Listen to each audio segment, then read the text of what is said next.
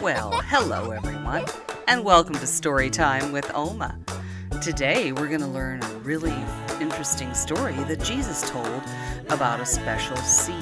Now we've been talking about plants, trees, and seeds, but this is a teeny tiny, itsy bitsy, teeny weeny seed that we're going to hear Jesus tell us all about. Hi, we're going to do a Jesus story. Put on your thinking cap.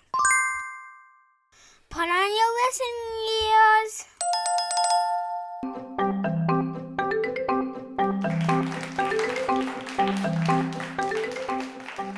So Jesus taught his disciples, and also us, many lessons.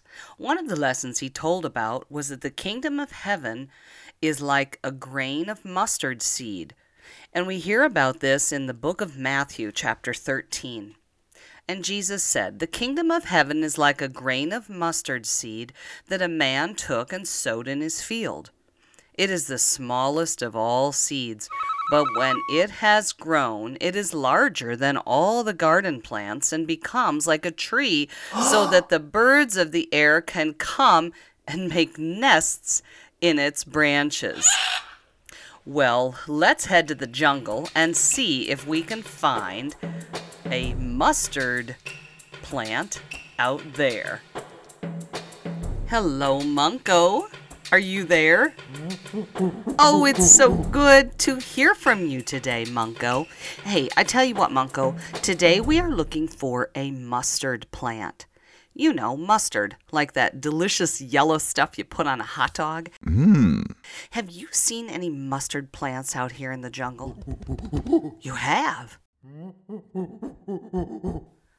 Oh, well, can you lead us to one? Okay, everybody, here we go. Wow, there are so many beautiful plants out here.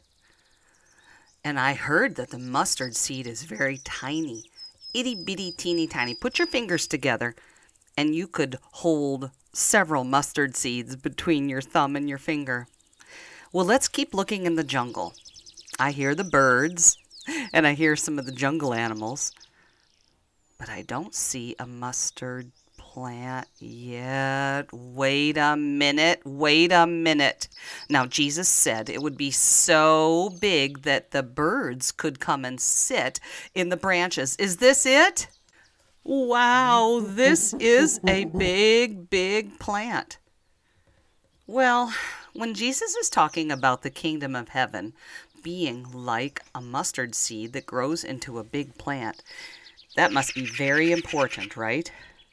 In another place in the Bible, Jesus talks about somebody having faith, enough faith, like the size of a mustard seed. And if we believe, then anything is possible, because Jesus loves us. Well, I hope you enjoyed our little trip to the jungle today. And remember, Jesus loves you so much that he died for you on the cross and rose again on Easter morning. I sure hope you have a wonderful day today. Remember, be kind to others, listen to your parents, and show God's love to everyone. Have a great day. Bye-bye.